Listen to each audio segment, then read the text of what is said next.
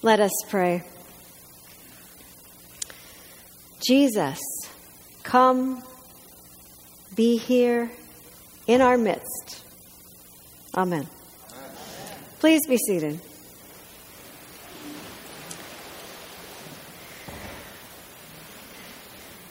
So we are on this journey together in the Gospel of Luke, where Jesus over and over again pushes against the traditions and rules of the time. Over and over, he reaches to the outcasts and the unclean in society and in Judean law and talks to them and heals them and walks with them. And this morning we're hearing about the healing of lepers, not only in the gospel, but even in our first reading. But we're also hearing about the Samaritan. We've heard about Samaritans before, and we've heard about lepers before, and often people preach on either or both of these. But there's something else this morning in the gospel. And it's in the telling of this story. It has to do with a location. Where does the scene take place?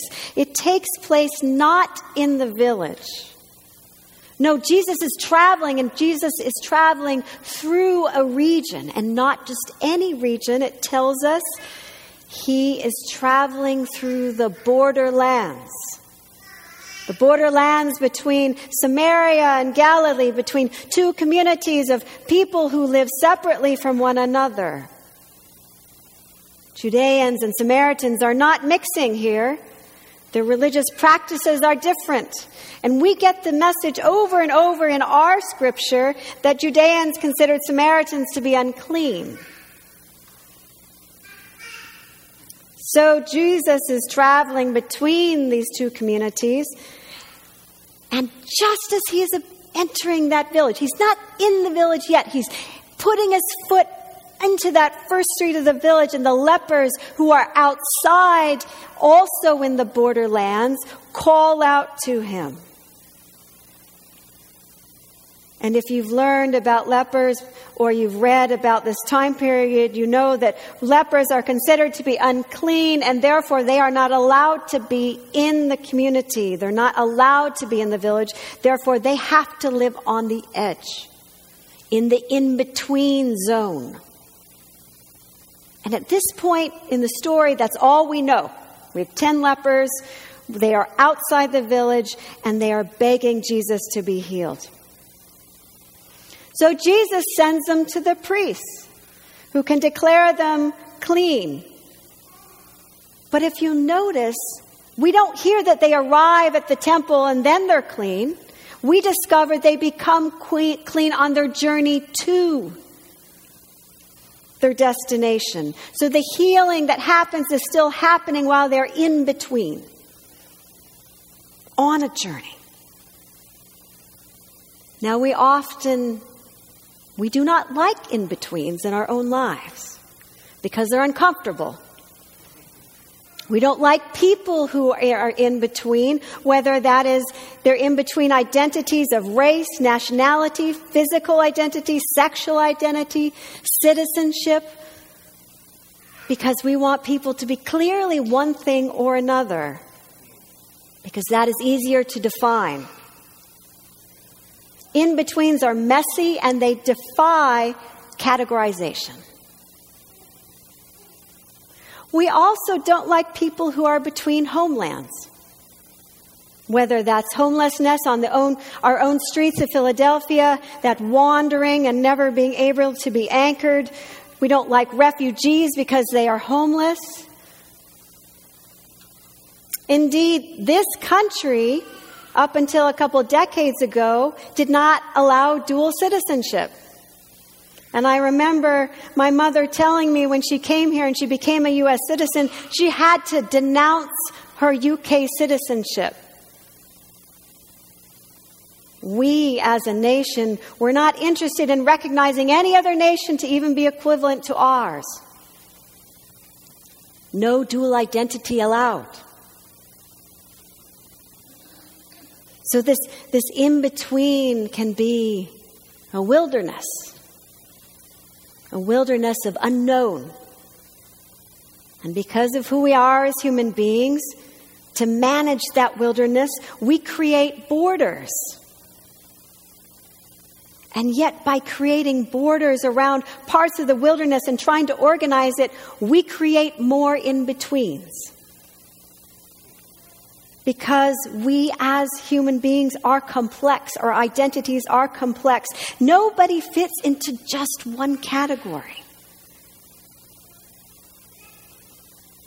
And so the lepers are sent to the in-between due to disease. And there they reside. As I said, our human identities are complex, and because we're human, we live very messy lives. And as I mentioned, even though we live messy lives, we're constantly trying to put them in some sort of order that makes sense, that we can grasp.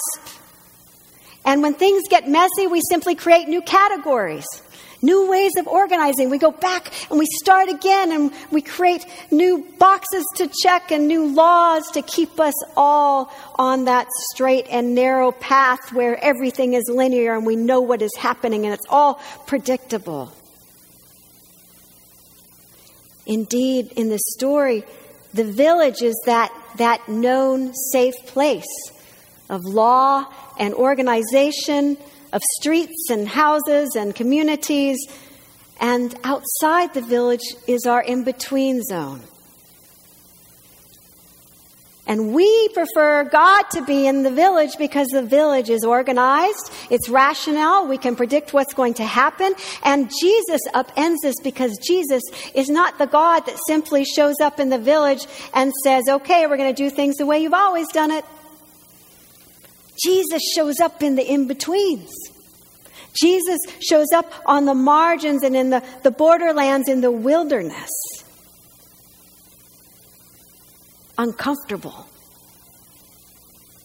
And Jesus teaches us that this wilderness of the in-between is also a liminal space, which on one hand can be terrifying. Think of Jacob wrestling the angel on the bank at night. It can also be a place of transformation where Jesus' healing power transforms us. And the healing that takes place today is exactly what Jesus is teaching us about. And at first, all we know is there are 10 lepers. We don't know anything else about them. So it's not until they encounter Jesus and Jesus sends them to the priest to be declared clean, and one turns back, that we realize that one has a different identity from the other 9. And that's when we hear that this man is a Samaritan. And there's a light being shed there that the Samaritan had a double rejection by the Judeans. Not only was he a leper, but he was a Samaritan. So first Jesus addresses the leprosy, and when the Samaritan turns back and begins to praise God and falls at Jesus' feet, Jesus addresses the second rejection of his identity as a Samaritan, and he says, your faith has made you well. And in that moment, it actually marks his conversion to the Christian faith. And Jesus' message there is that all people can be saved. We often hear about how the Gentiles are to be saved, and Jesus is telling us that the Samaritans are as well.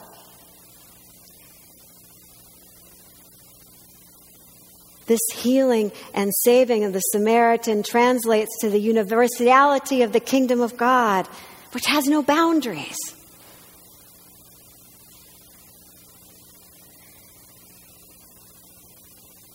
And this is God's promise to us, that in these liminal spaces is where healing and salvation can happen, and that we're not alone in those wilderness moments.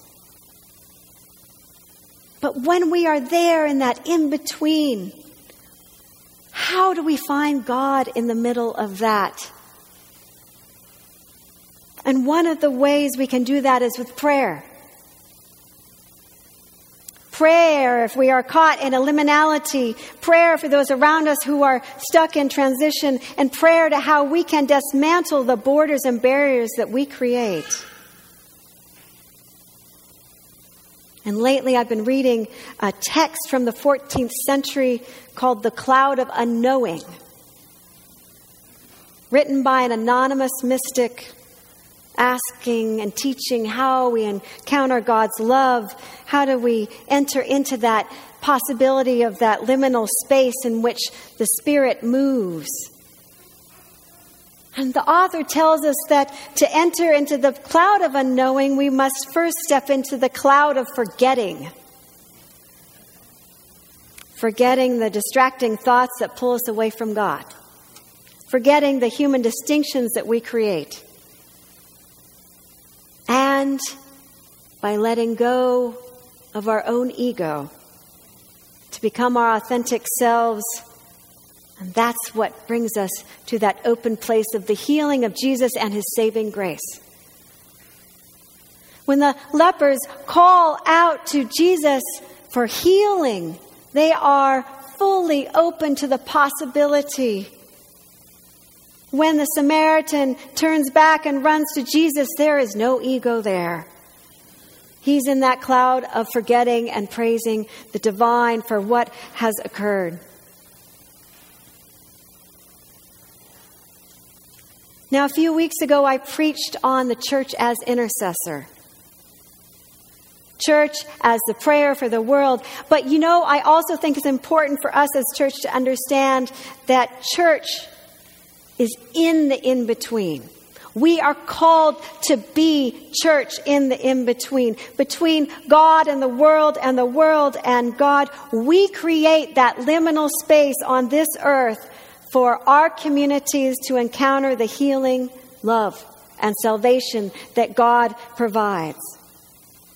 Because we are the place people come to when they are in those in-betweens.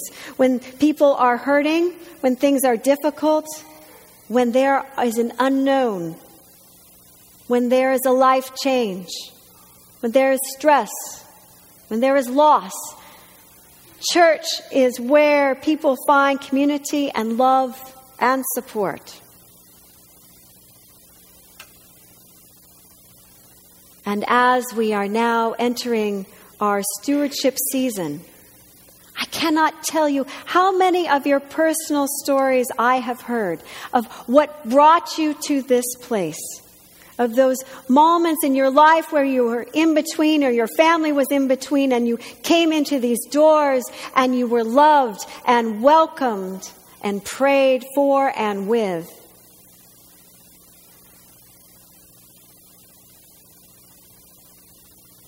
And so today I encourage you in your conversations with one another, and not just today but in the days to come, to ask each other, what brought you here?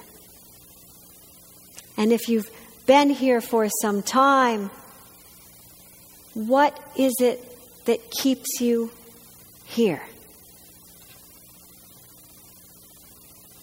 May we enter into that call of being the in-between space, the safe space for all who enter to encounter the healing presence of God.